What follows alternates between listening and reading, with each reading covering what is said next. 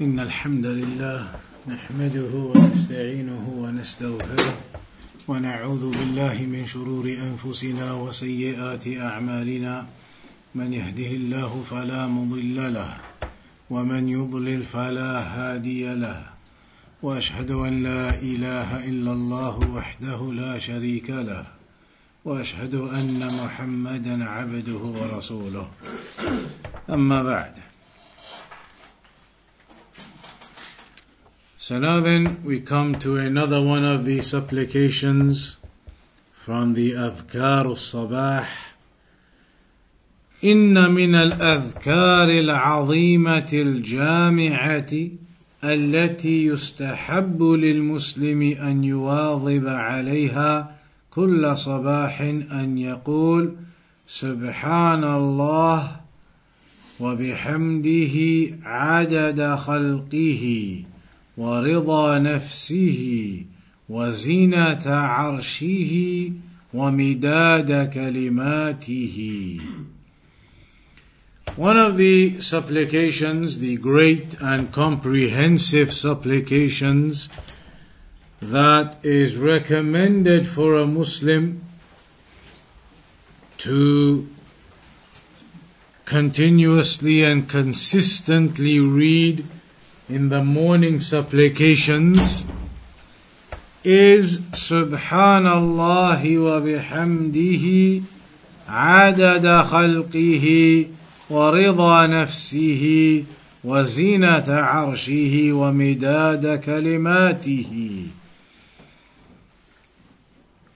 وذلك, and we'll come to the explanation of all of those parts one by one.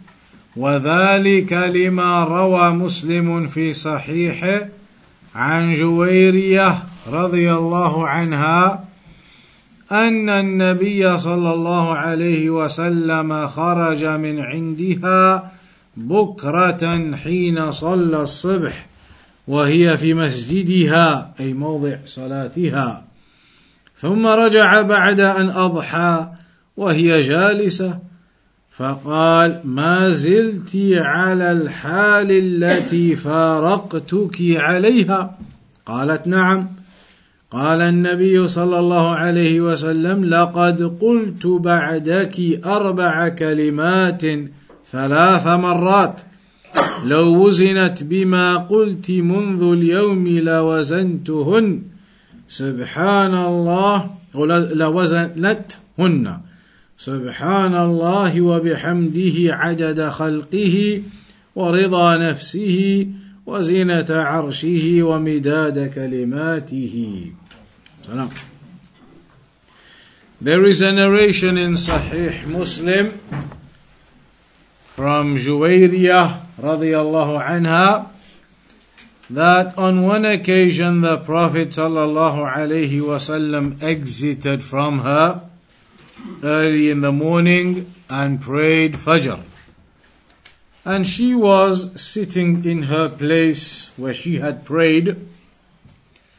And when the messenger returned back after mid-morning, she was still sitting.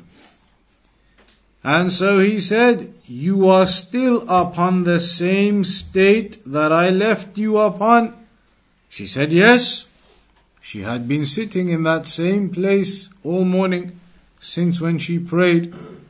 And so the Prophet ﷺ, when he came back mid-morning, he said, you're still in that same place? She said, yes. So the Prophet ﷺ said, لقد قلت بعدك 4 كلمات 3 مرات لو وزنت بما قلت منذ اليوم لوزنتهن. That I said, the messenger said, I said after you 4 words 3 times. And if they were weighed with everything you said today, they would be of that weight. Just 4 words would be equivalent to everything. Subhanallahi wa bihamdih adada khalqihi wa rida nafsihi wa zinata arshihi wa midada kalimatihi. فهذا ذكر عظيم مبارك أرشد إليه النبي صلى الله عليه وسلم وبين أنه ذكر مضاعف. So this is a tremendous dua. سبحان الله وبحمده عدد خلقه ورضا نفسه وزنة عرشه ومداد كلماته.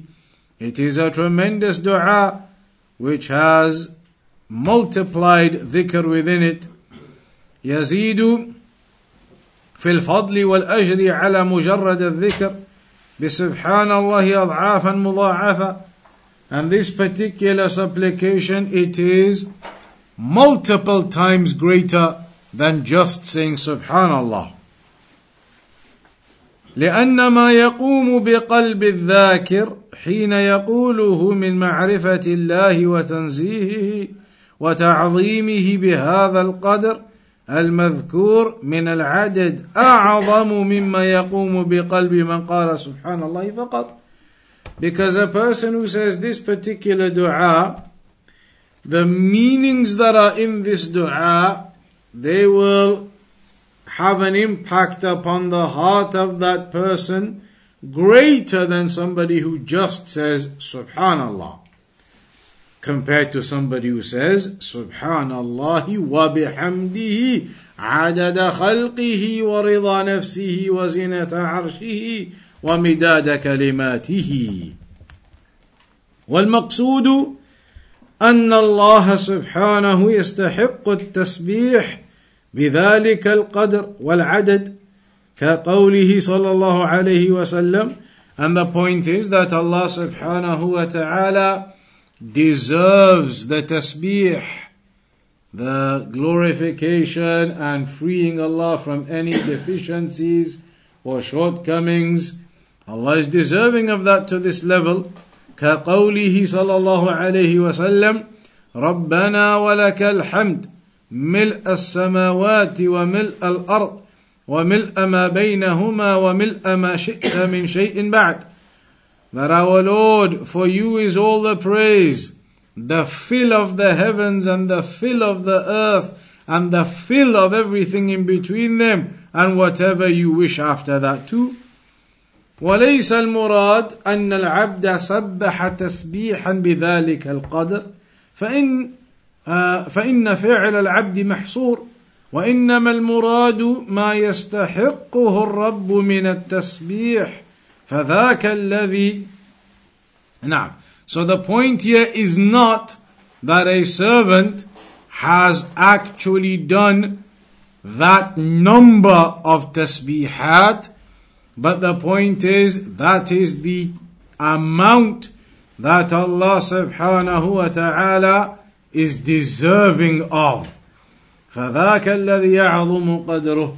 So that is the amount by which the greatness of Allah is indicated.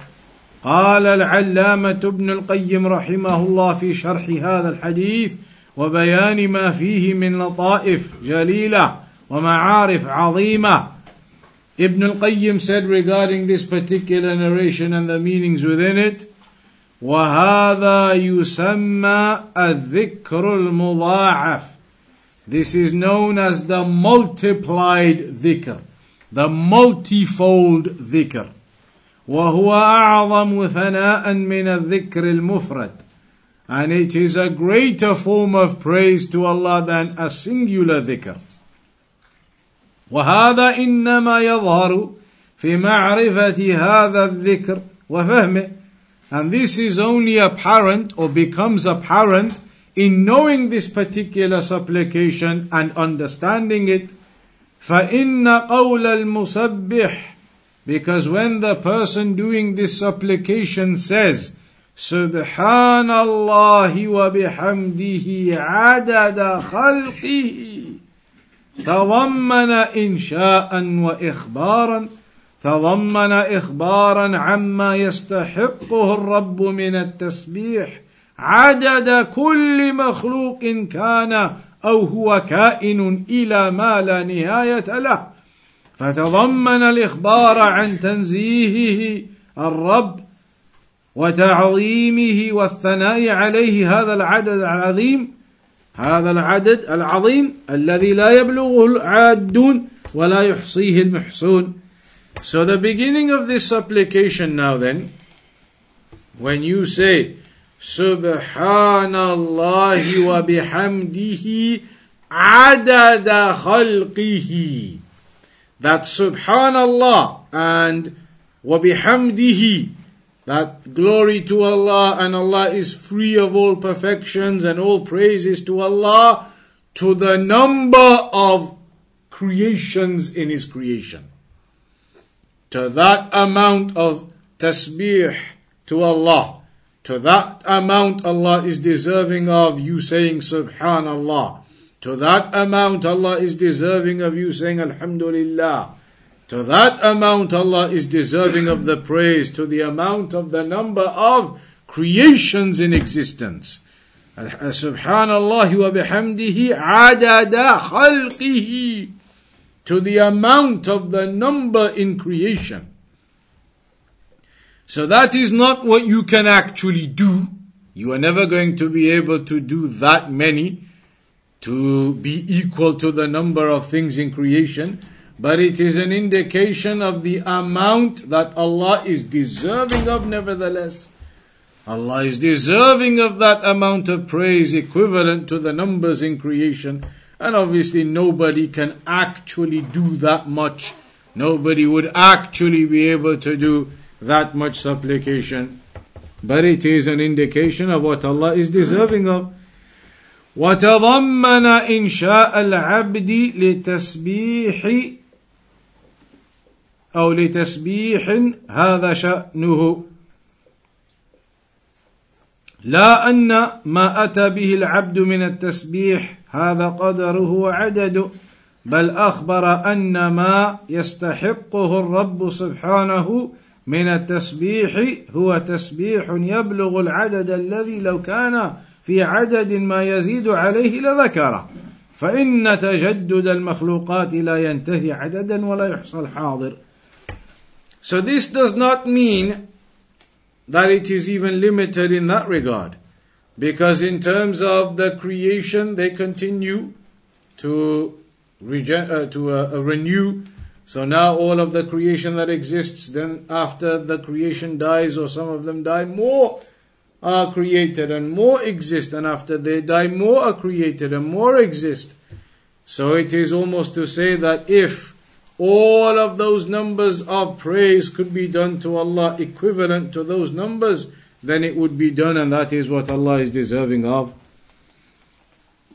Then the second part of this supplication, وَرِضَى نَفْسِهِ، وهو يتضمن أمرين عظيمين، أحدهما أن يكون المراد تسبيحا هو في العظمة والجلال مساو لرضا نفسه، كما أنه في الأول مخبر عن تسبيح مساو لعدد خلقه، ولا ريب أن رضا نفس الرب أمر لا نهاية له في العظمة والوصف.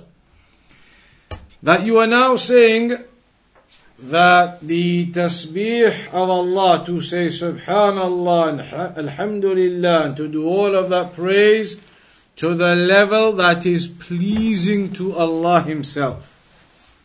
And what is pleasing to Allah Himself? There is no limit to that. There is no limit to that, of that which is pleasing to Allah subhanahu wa ta'ala. And so this again indicates the greatness of the supplication you are making, that it is an unrestricted, unlimited amount that you are recognizing Allah is deserving of. Even though you cannot do the unlimited amount of remembrance, you recognize and acknowledge and realize that is what Allah subhanahu wa ta'ala in His greatness is deserving of. And then وَزِنَةَ عَرْشِهِ, the praise of Allah to the equivalent weight of the throne of Allah. To the weight of the throne of Allah.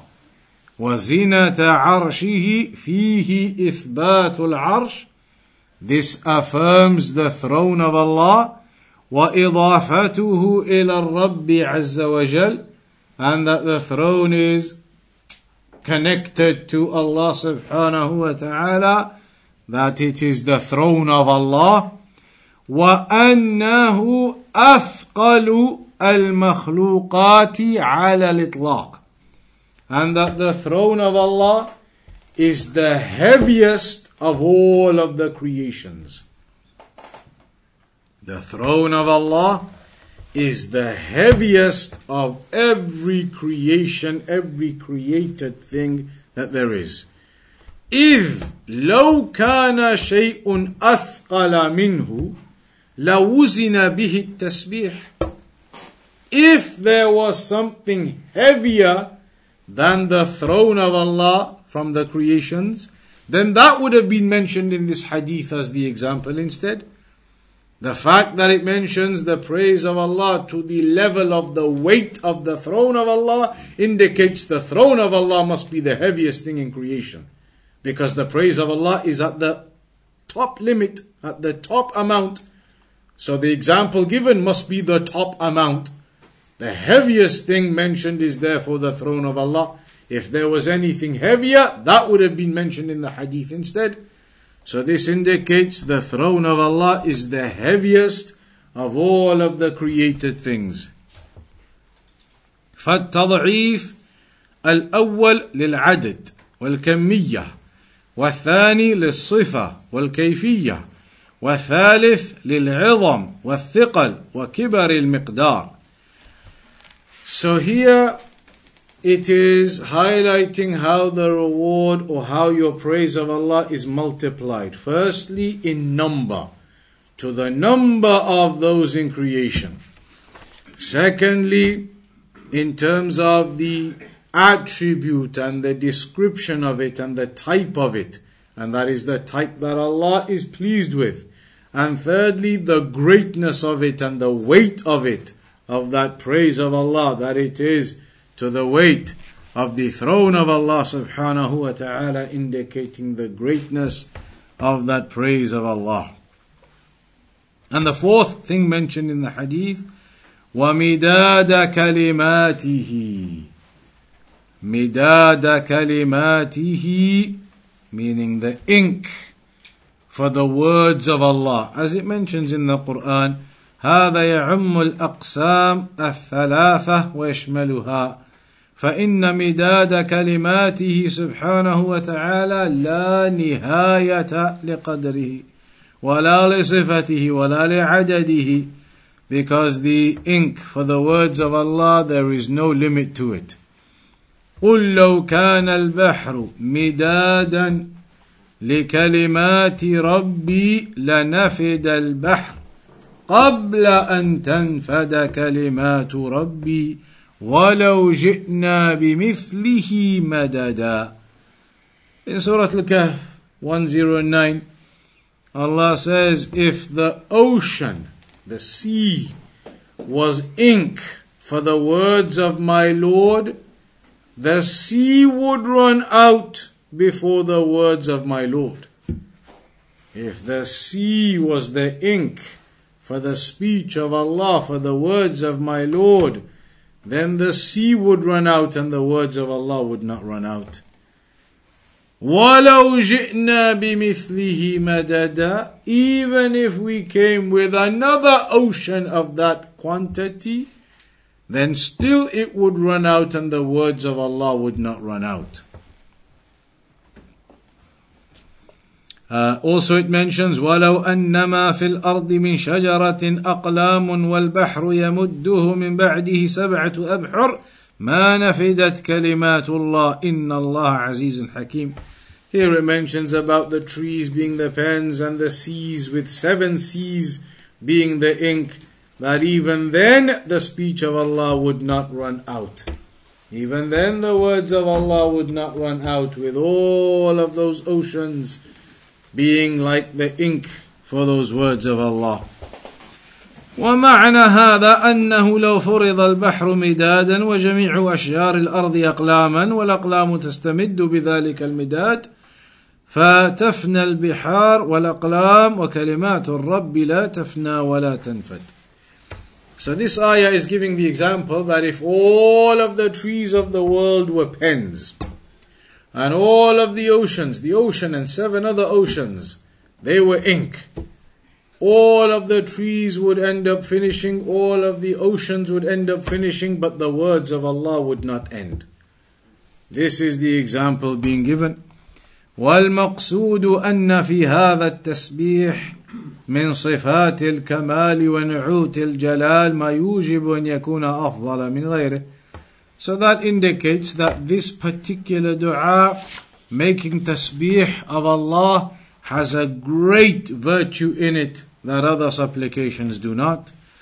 وهذا وقد نبه العلماء رحمهم الله إلى أهمية معرفة العبد بمعاني هذه الكلمات واستحضاره لدلالاتها أو لدلالتها، وأنه بحسب ما يقوم بقلب العبد من هذه المعرفة والاستحضار يكون له من المزية والفضل ما ليس لغيره، ويكون تأثير هذا الذكر فيه أبلغ من تأثيره من غيره وفي غيره.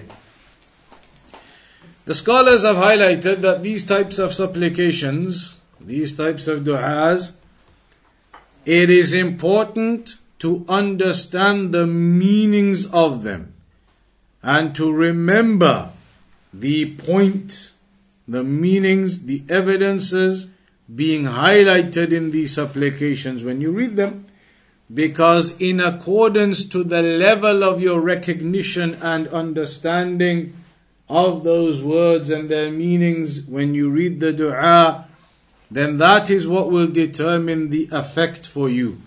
So there could be a person who reads these du'as with the meaning and understanding and recognizing all of that in his heart, and there's another person who reads all of the du'as but doesn't know what they mean and doesn't understand. The one who understands will have a greater impact and greater effect from those du'as for him, compared to the one who doesn't understand the meanings of what he's reading, then the impact for him will be less. ومن أتى بهذا الذكر أو بغيره من الأذكار المأثورة دون استحضار منه للمعنى ولا تعقل للدلالة فإن تأثير الذكر فيه يكون ضعيفا. So a person who doesn't know these meanings and doesn't understand these meanings and doesn't recognize the point of these du'as and comprehend what their purpose is and what they are saying, then the effect of those du'as for him will be minimal, will be very weak, even if he's reading them all every morning, every evening. If he doesn't understand what he's reading and comprehend, then the effect for him will be very weak. وعلى كل فالجدير بالمسلم أن يواظب على هذا الذكر المبارك صباح كل يوم. So in any case, the point is a Muslim is supposed to strive in saying this dua every morning as well with the morning supplications. وأن يجتهد في استحضار معناه وتعقل دلالته, and to strive to remember the meanings and understandings of it when reading it. وبالله وحده التوفيق. That then brings us on to the next chapter, فضل الصباح وبركاته, the virtue of the morning time and the blessings in the morning time. روى الإمام مسلم في صحيحه عن أبي وائل شقيق بن سلمة الأسدي قال: غدونا على عبد الله بن مسعود رضي الله عنه يوما بعدما صلينا الغداة، فسلمنا بالباب فأذن لنا، قال: فمكثنا بالباب هنية، أي انتظرنا وتريثنا قليلا، قال: فخرجت الجارية فقالت: ألا تدخلون؟ فدخلنا فإذا هو جالس يسبح، فقال: ما منعكم أن تدخلوا وقد أذن لكم؟ فقلنا: لا، إلا أن ظننا أن بعض أهل البيت نائم. قال: ظننتم بآل ابن أم عبد غفلة، يعني نفسه، فإن أم عبد الهذلية أمه، وهي صحابية رضي الله عنه وعنها. قال: ثم أقبل يسبح حتى إذا ظن أن الشمس قد طلعت قال: يا جارية انظري هل طلعت؟ قال: فنظرت فإذا هي لم تطلع. فأقبل يسبح حتى إذا ظن أن الشمس قد طلعت قال يا جارية انظري هل طلعت؟ قال فنظرت فإذا هي قد طلعت. قال الحمد لله الذي أقالنا يومنا هذا ولم يهلكنا بذنوبنا. In this particular narration then, in Sahih Muslim, from Abu Wa'il Shaqiq ibn Salama, he says that we went to the house of Abdullah ibn Mas'ud radiyallahu anhu in the morning one day, after praying Fajr. In the morning one day we went to his house and we knocked on the door, and he gave us permission, or permission was given to us to enter. But they say we stayed at the door. They knocked, they got permission to enter, but they stayed at the door. Then a young girl exited, like the slave girl or a young girl from the home exited, and she said, "Are you not going to come in?" So then they went in and they saw Abdullah ibn Mas'ud sitting doing tasbih. Sitting there doing the tasbih. Subhanallah. Doing the supplications. So Abdullah ibn Mas'ud said to them, "What prevented you from coming in? Permission had been given to you." They said, "We thought that maybe the person of the house may have been asleep. We thought that the person of the house may have been asleep." So Abdullah ibn Mas'ud said to them, "You thought that the family of the son of Abd would be negligent?" Meaning you thought that they would be asleep, we would be asleep at this time? You thought we would be asleep at this time? So he continued doing his tasbih. Abdullah ibn Mas'ud continued doing his tasbih until he thought maybe the sun had now risen. So remember, they'd prayed their Fajr and gone to his house. Still dark outside yet, before sunrise. They'd prayed Fajr and gone to his house. And they saw Abdullah ibn Mas'ud sitting there making tasbih and doing dhikr. Until Abdullah ibn Mas'ud thought maybe the sun has come up now. So he said to that girl, "Check, has the sun come up?" So she goes and checks and says, "No, it hasn't come up yet. Sunrise hasn't occurred yet." So it says in the narration, Abdullah ibn Mas'ud carried on doing his supplications, carried on doing his dhikr, and then after a while, again he says to the girl, "Check now." So she goes and checks again, and this time she says, "It has come up now. The sun has risen now." So then Abdullah ibn Mas'ud said that all praise is to Allah who allowed us to arise on this day and to be alive on this day and did not destroy us with our sins. What is the point of this narration then? The story is basically telling us that they observed Abdullah ibn Mas'ud radiyallahu anhu engaged in dhikr up until sunrise. He had prayed his Fajr, of course, and then he was sitting there doing dhikr up until sunrise. إن هذا الأثر يعطي المتأمل صورة واضحة ودلالة ناصعة على تلك الحياة الجادة والهمة العالية والاستثمار للوقت عند السلف الصالح رحمهم الله. The person who focuses on this narration and what happened in this story, the one who focuses on it will see clearly how a person living his life seriously, not as a waste of time and a waste of space, living his life seriously with high levels of effort, high levels of enthusiasm and effort with his life and his targets and what he's aiming for, and utilizing his time properly, a person will see that this is how the Salaf used to be from this narration. Abdullah ibn Mas'ud after Fajr, not wasting his time anywhere, sitting there after Fajr doing dhikr all the way up until sunrise. This is how the Salaf was serious about their time, about worship, about ibadah, how they utilized their time. وَلَا سِيَّمَا الصَّحَابَةَ رَضِيَ اللَّهُ عَنْهُمْ, especially the companions. مَعَ فِقْهٍ منهم بالأوقات ومعرفة لأقدارها والفاضل منها وإعطاء كل ذي حق حقه. The companions, they knew when the virtuous times are from the day. And those virtuous times, they would focus on their dhikr and dua and worship in them. And so they knew, from this narration you can see, Abdullah ibn Mas'ud knew that the time after Fajr, that morning time, is a virtuous time to utilize. فهذا الوقت الذي دخل فيه أبو وائل رحمه الله ومن معه على عبد الله بن مسعود رضي الله عنه وقت مبارك وثمين للغاية. So in this narration, Abu Wa'il and who was with him, they went to the house of Abdullah ibn Mas'ud at a blessed and precious time.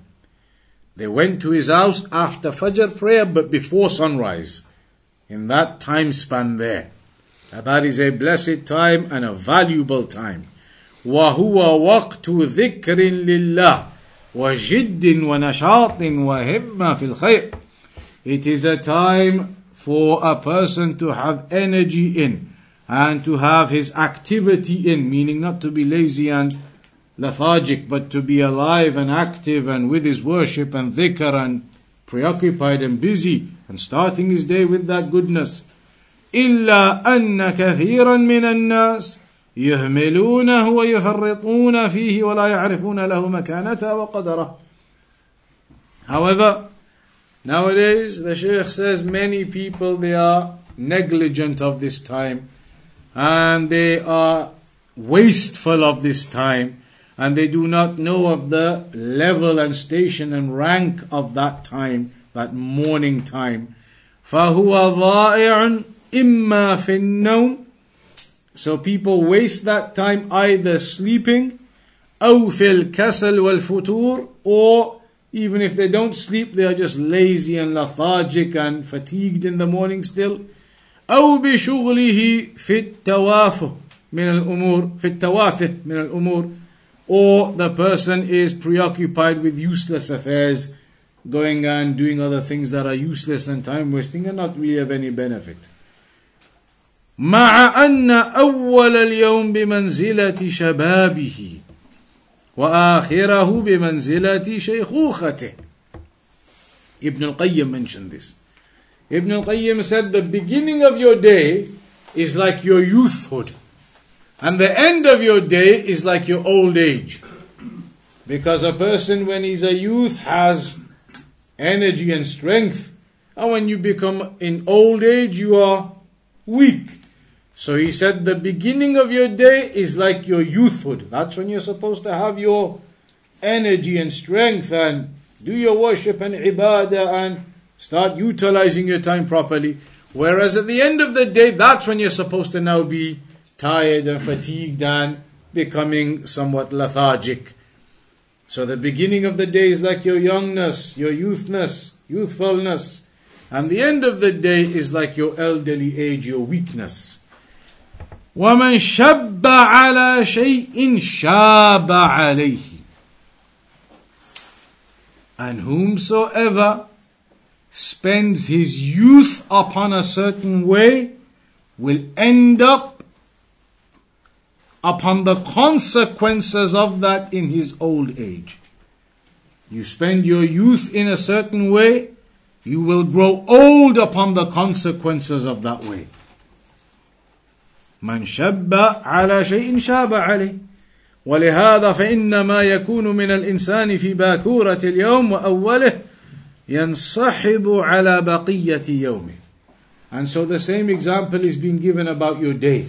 If you start your day upon laziness the rest of your day will continue upon that laziness. But if you start your day with energy and activity and dua and remembrance and that strength in your start to the day, then the rest of your day will be upon that goodness and activity and energy.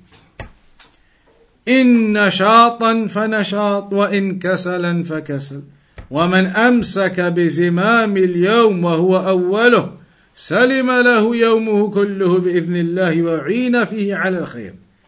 And so the Shaykh says, whoever grabs a hold of the reins of his day, like an animal when you have the ropes, whoever gets a hold of his day from the beginning, then he'll be able to control the rest, or the rest of it will then be good for him, and he will be aided upon it.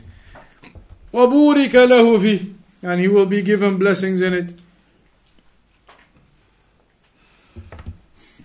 وَقَدْ قِيلَ, and there's a saying they have, يَوْمُكَ مِثْلُ جَمَلِكَ إِنْ أَمْسَكْتَ أَوَّلَهُ تَبِعَكَ آخِرُ. They say that your day is like your camel.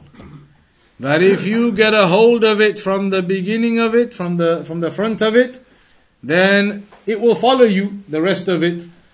If you get a hold of your camel properly from the beginning, it will follow you from the rest. And that's the same as your day. If you start your day properly, you get a hold of it from the start after Fajr, the rest of it will be good for you. But if you're lazy at that time and lethargic or sleeping or whatever, then afterwards the rest of your day follows suit in the same way. وهذا المعنى مستفاد من أثر ابن مسعود المتقدم فإنه رضي الله عنه لما تحقق له حفظ أول اليوم بالذكر قال الحمد لله الذي أقالنا يومنا هذا ولم يهلكنا بذنوبنا. And this is indicated from the narration of Ibn Mas'ud.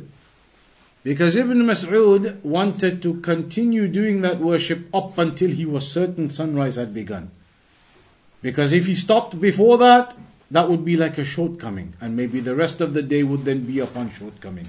He wanted to make sure he continued and fulfilled the dhikr all the way up until sunrise, so that now he has started fully and properly, and the rest of the day will be upon that completeness for him also. And that's why he then made the dua when he realized the sunrise has occurred, that Alhamdulillah, all praises to Allah, that He has given us this day upon the goodness, etc., and He has not destroyed us by our sins. بل إن المحافظة على الذكر في هذا الوقت يعطي الذاكر همة وقوة ونشاطا في يومه كله. A person who strives upon preserving and safeguarding his dhikr at that early morning time after Fajr prayer, then it gives you strength and activity and energy for the rest of your day.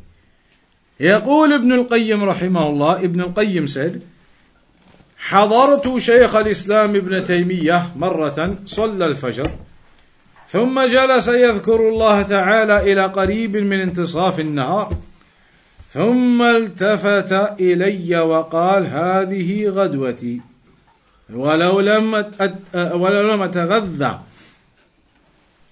هذا الغذاء سقطت قوتي أو كلاما قريبا من هذا.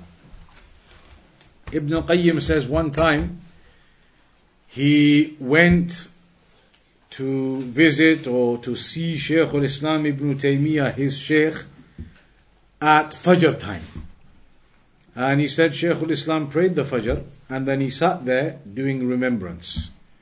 He sat there doing the dhikr of Allah up until almost half of the day, the middle of the day.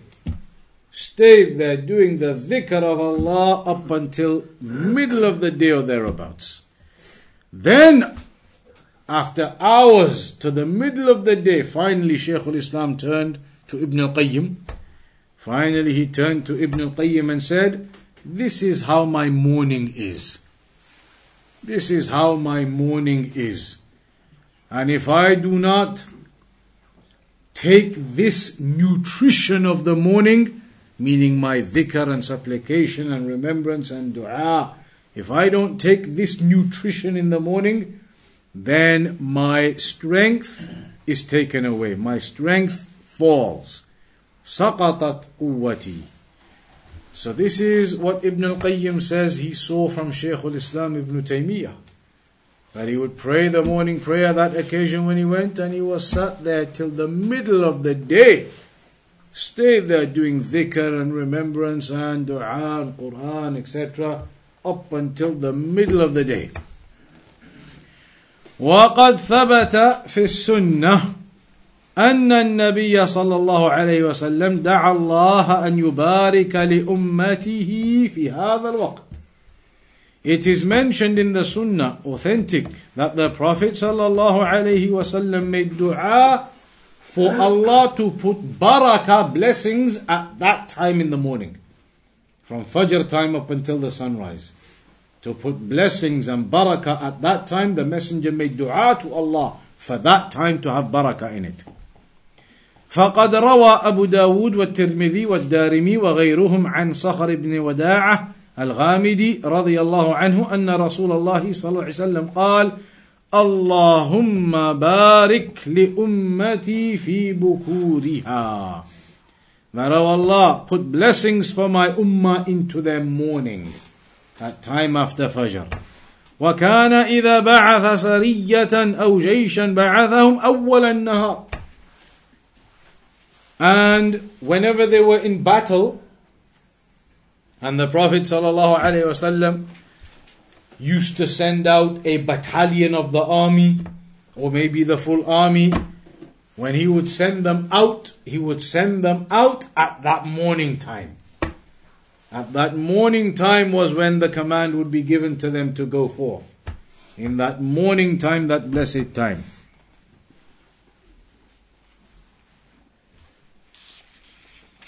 وكان صخر, and the companion صخر رضي الله عنه was a businessman, تاجرا, فكان يبعث تجارته من أول النهار فأثرى وكثر ماله.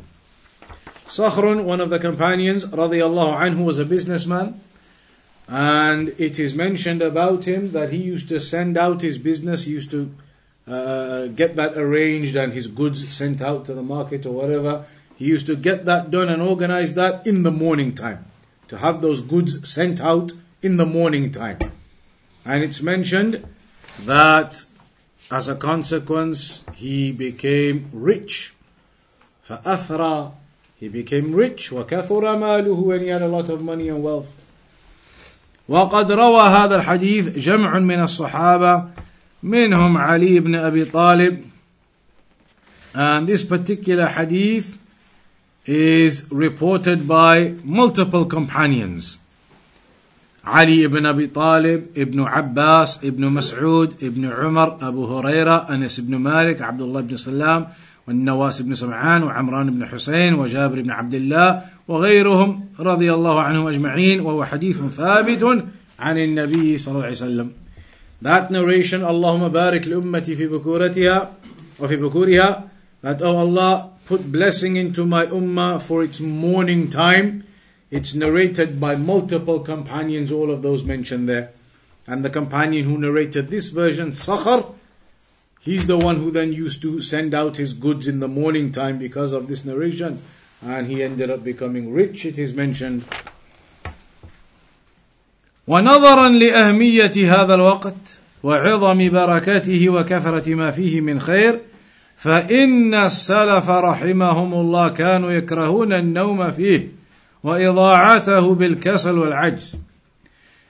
So taking into consideration the greatness of this time and the barakah, the blessing of this time, and the great amount of goodness in this time from Fajr up until sunrise, that early morning, the Salaf used to dislike, they used to hate sleeping at that time or wasting that time in laziness.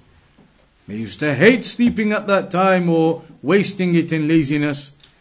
يقول ابن القيم رحمه الله وهو العلامة المربي في كتابه مدارج السالكين ومن المكروه عندهم أي الصلف رحمهم الله النوم بين صلاة الصبح وطلوع الشمس.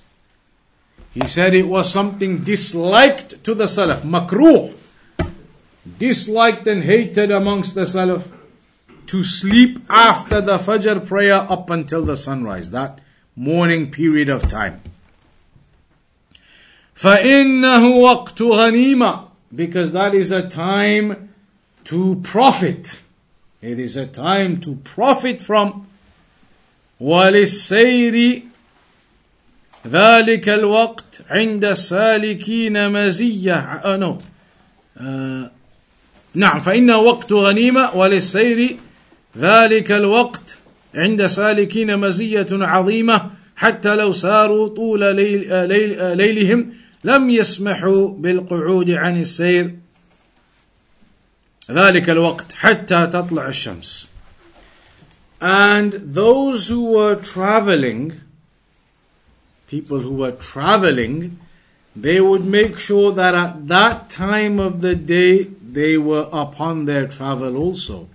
Even if they had been traveling all night, then they would not sit and relax at that time until the sun rose. Because إِنَّهُ أَوَّلُ النَّهَارِ وَمِفْتَاحُهُ ووقت نزول الأرزاق وحصول القصم وحلول البركة ومنه ينشأ النهار وينصحب حكم جميعه على حكم تلك الحصة فينبغي أن يكون نومها كنوم المضطر. Because that time of the morning is the key to the day, and it is the time when the barakah descends, and the time where the beginning of the day starts, and what happens at that time of the day will then follow through and occur for the rest of the day. If it is goodness, then goodness. If it is laziness, then the rest of the day upon laziness. ومن الآثار الواردة عن السلف رحمهم الله في هذا المعنى ما روي عن عبد الله بن عباس رضي الله عنهما أنه رأى ابنا له نائما نومة الصبح فقال له قم أتنام في الساعة التي تقسم فيه الأرزاق. There is a narration mentioned, Ibn al-Qayyim mentioned it in Zad al-Ma'ad, that on one occasion Abdullah ibn Abbas radiyallahu anhuma saw one of his sons sleeping at that morning time. He saw one of his sons asleep at that morning time. So he said to him, Qum, get up.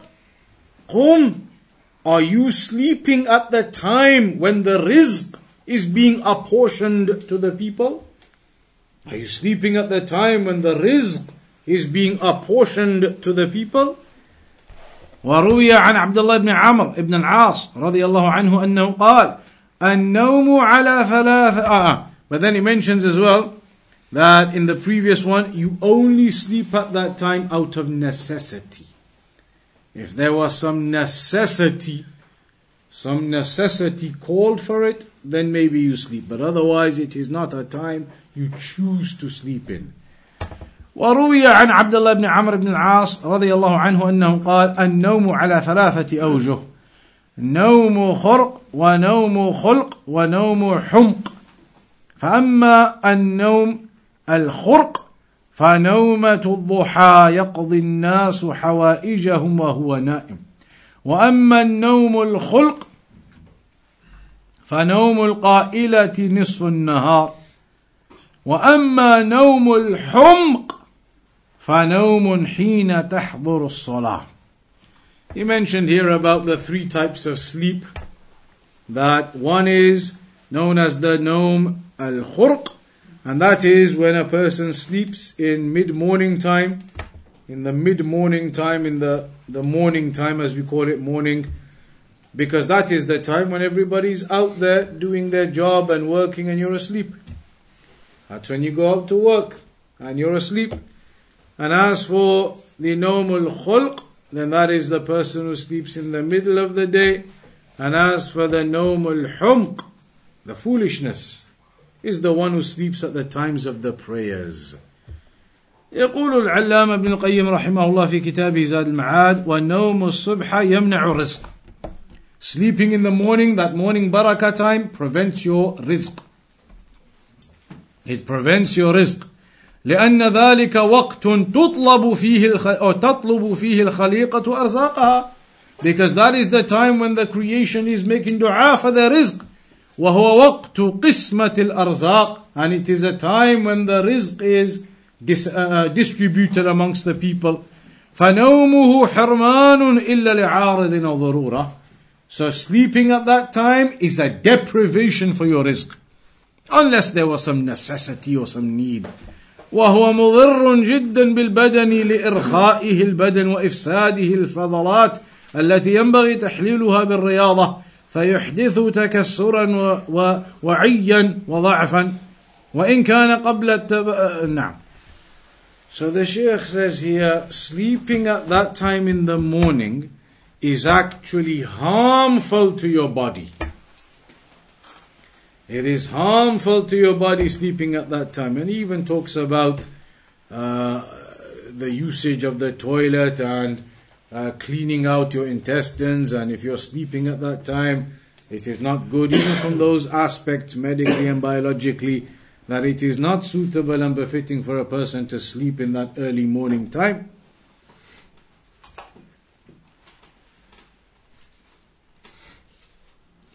That is actually from Ibn al-Qayyim.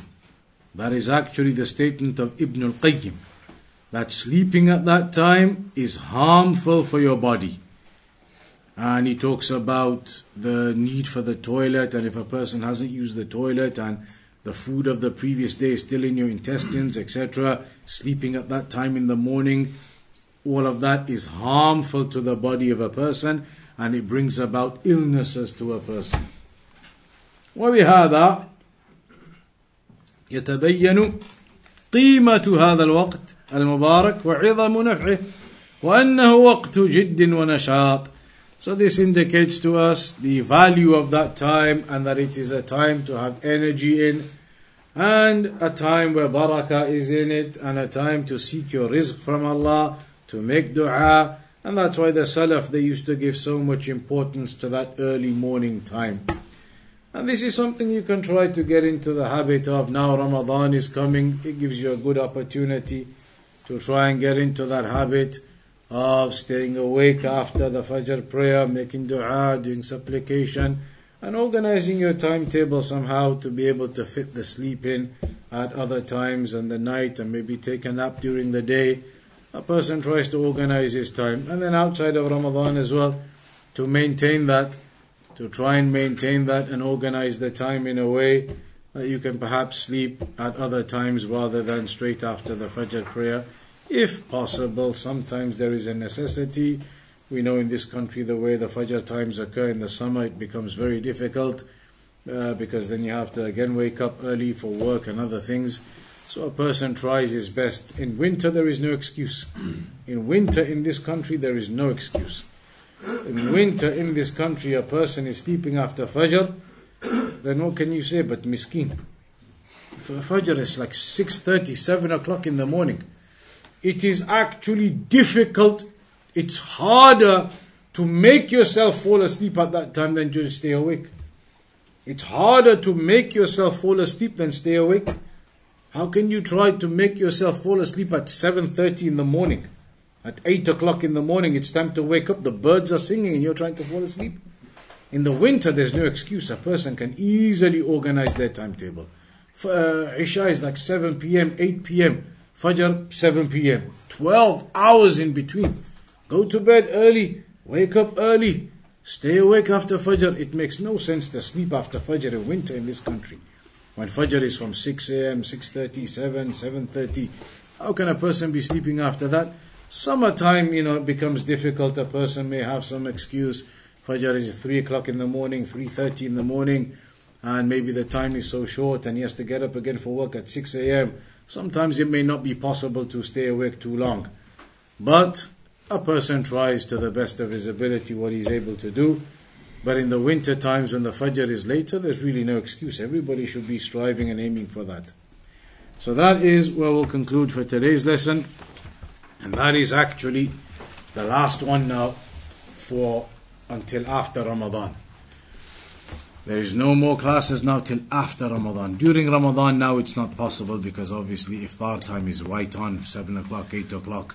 It's impossible to try and do a lesson and then people have to eat and go to Taraweeh. A few years ago we used to do it because Maghrib used to be like 8:30, 9 p.m. But now it's like 6, 6:30, 7, 7:30, 8 o'clock. It becomes very difficult. So there won't be any of these classes going on during Ramadan. Next week as well, there's no class because next week there's an event happening in Sheffield down the M1. The brothers in Sheffield are holding a telelink with one of the mashayikh, Sheikh Mustafa Mabram, from the senior students of Sheikh Muqbil. He was in Yemen there for a decade or so and now lives in the Kingdom of Saudi Arabia. Sheikh Mustafa Mabram, Hafidahullah, he's going to give a telelink next Sunday at 6:30 p.m. straight after Maghrib in the masjid in Sheffield, Masjid al-Huda. And then there's going to be some food and refreshments afterwards as well. So everybody next week, there's no class here. If you can make it there, go and try and make it there to Sheffield, see the brothers there, meet everyone, see the mosque, listen to the telelink of one of the scholars or one of the mashayikh. So that will be a beneficial thing for everybody to try and do next week. And like I said, there's refreshments and food afterwards as well. Nobody wants to miss out on those things, obviously. So whoever can try and make it for that, try and make it there next week. There won't be a class here. It's just going to be that next week, Sunday, inshallah. And then after that, it's Ramadan. And then after Ramadan, we'll come back to this, inshallah ta'ala. Any questions or anything else on that?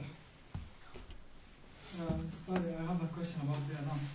Is it less proper to do the adhan, for example, half an hour after the prayer time started? That's not proper. The adhan is supposed to be at the time of the prayer. عند دخول الوقت. When the time comes in, you're supposed to do the adhan, not late. Why do it late? It's not correct for a mosque to set the adhan time late. Why would you set it late? When the time comes in, you should try to do it when the time comes in. If it is done late, it doesn't mean that it's a problem, because maybe some mosques, the way they put their fajr time, the jama'ah time, maybe it's half an hour, 40 minutes after the time enters. Because you don't have to pray fajr as soon as the time enters. You can pray later, as long as it is within the time. So maybe because of that reason, the muaddin goes in late and does the adhan half an hour after the time entered. As long as the people know what the time is, they know what the entry time actually is, then if the adhan is done later, maybe for some reason they do it later, but as long as the time is known, the time is the key. Everybody must know when fajr time starts, because otherwise maybe people look at this timetable or something and they carry on eating till that adhan time, but that's already half an hour after the dukhul waqt al-fajr. So you have to be careful with those things. Is there anything in the sunnah? Is there anything in the sunnah or the speech of the scholars about how much sleep one should get? I don't know about specific time amounts, like in hours.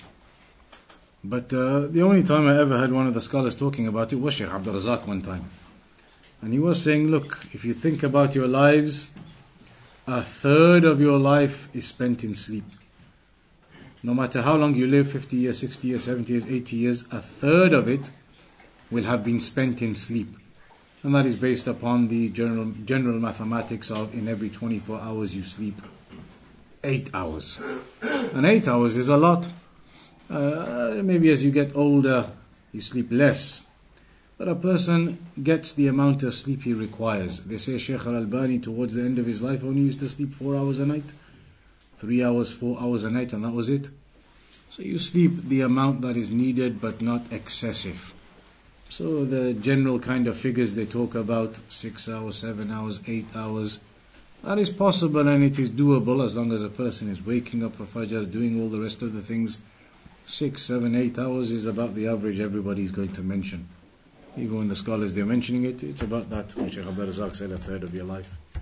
You know, on multiple ummah, some people say it's not right to go Masjid Aisha to do Yeah, some of the scholars don't allow that. because they say that was specific to Aisha radiallahu anha when she was on her period, etc. And then afterwards she went there. So they say that was specific to her. So some scholars don't allow you to go to Masjid Aisha and do Umrah again. They say if you really have to, imagine you go to Mecca, do Umrah, then go to Medina, then you come back to Mecca, you can do an Umrah like that maybe. But going from Mecca out to Masjid Aisha, coming back and doing Umrah, going out to Aisha, coming back, some scholars don't agree with that. I have a question. What's meant by the words of Allah? The words of Allah, Kalamullah. Kalamullah we know is a sifa min sifatillah azza wa jal. Just like the Quran is Kalamullah, غير مخلوق. Allah subhanahu wa ta'ala speaks. Allah speaks. He spoke to Musa alayhi salam. He spoke to Muhammad sallallahu alayhi wasallam. He speaks in the heavens. It's mentioned about the angels, إِذَا سَمِعُوا, when they hear the revelation from Allah, when Allah gives the revelation. So Allah speaks. Kalamullah is a sifa from the sifatillah. So this is just generally talking about the speech of Allah subhanahu wa ta'ala, the greatness of the speech of Allah, and that it cannot be restricted by even the ocean's amount of ink. Such is the greatness of the speech of Allah. Alright. So regarding the timetables for Iftar in Ramadan, is it like, let's say in a city, do you just go with the local mosque, or do you follow the mosque that is closest to the Sunnah in the city? A city depends as well. A city could be huge, could be small. But within your region, let's say. Yeah. That could be your city, could be less than your city, could be more than your city. But within your region, you should try to follow the timetable that has been judged or made in the most accurate way.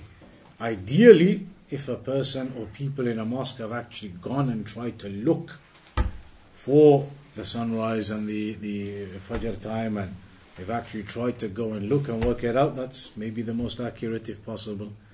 But if not, then you stick to the mosque where they have the most accurate timetable based upon the accurate methods of checking, rather than mosques where they just go off the charts you get from weather stations and everything else, and they've never checked anything in their life, and then they make all those Fajr times at 1 a.m. and everything as well.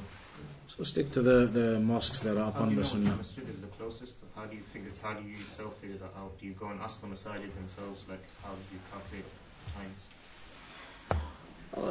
I mean, the times for the stop time, the entry time for Fajr, usually as a general rule of thumb, it's going to be around about 90 minutes or 100 minutes before sunrise time. So, calendars that are there or thereabouts that amount, 90 minutes before sunrise, 100 minutes before sunrise, that's roughly where it's going to be. So then a few minutes here, a few minutes there, it doesn't make a huge difference. The timetable is only a guideline. So if you wanted to perhaps be safe, you've got a few minutes here, a few minutes there, just stop on the earlier time. About 2 minutes earlier rather than 2 minutes later. If you want to keep the ihtiyat, as they say. A question from my mother. She was asking that my grandmother recently passed away, her mother. And so in the subcontinent, some of the women, they don't know that you have to make up for the fast that you have missed in Ramadan. So she was asking that over the period of her entire life, she never made up the fast that she used to miss. So that was like a period of about 35 to 40 years roughly.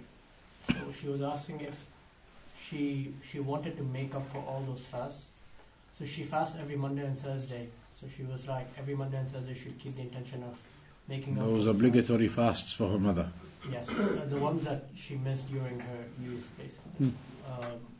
So are these fasts actually supposed to be made up, or are these excused fasts that were missed out of ignorance? So her mother missed them because she just didn't know that those 7 days, 8 days, whatever it is, every month you have to make them up afterwards. She didn't know.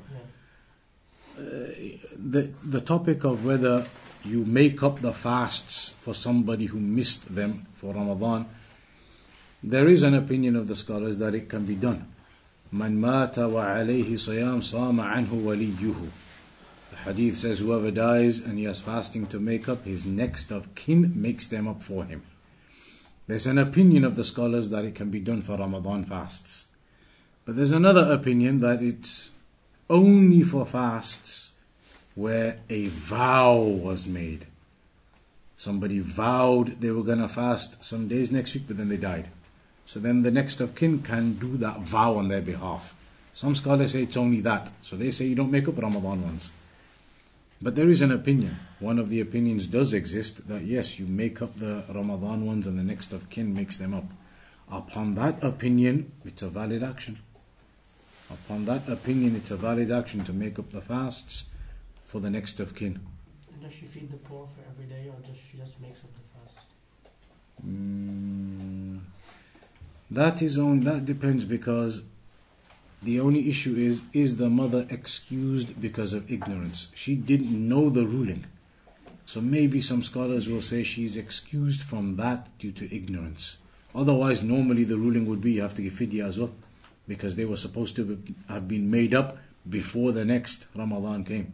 But Allah Alam, in that kind of circumstance, maybe some scholars may say she's excused from ignorance from that. But even the making up, it's debated over whether it has to be done or not. There's an opinion that says do it. If she wants to fast and also feed, like she's free to do that. She can do that. Yeah. It is possible as a general charity as well, even if not otherwise. Alright, we'll stop on that for today then. And inshallah ta'ala, for those who make it, we'll see you next week in Sheffield. Others after Ramadan, inshallah.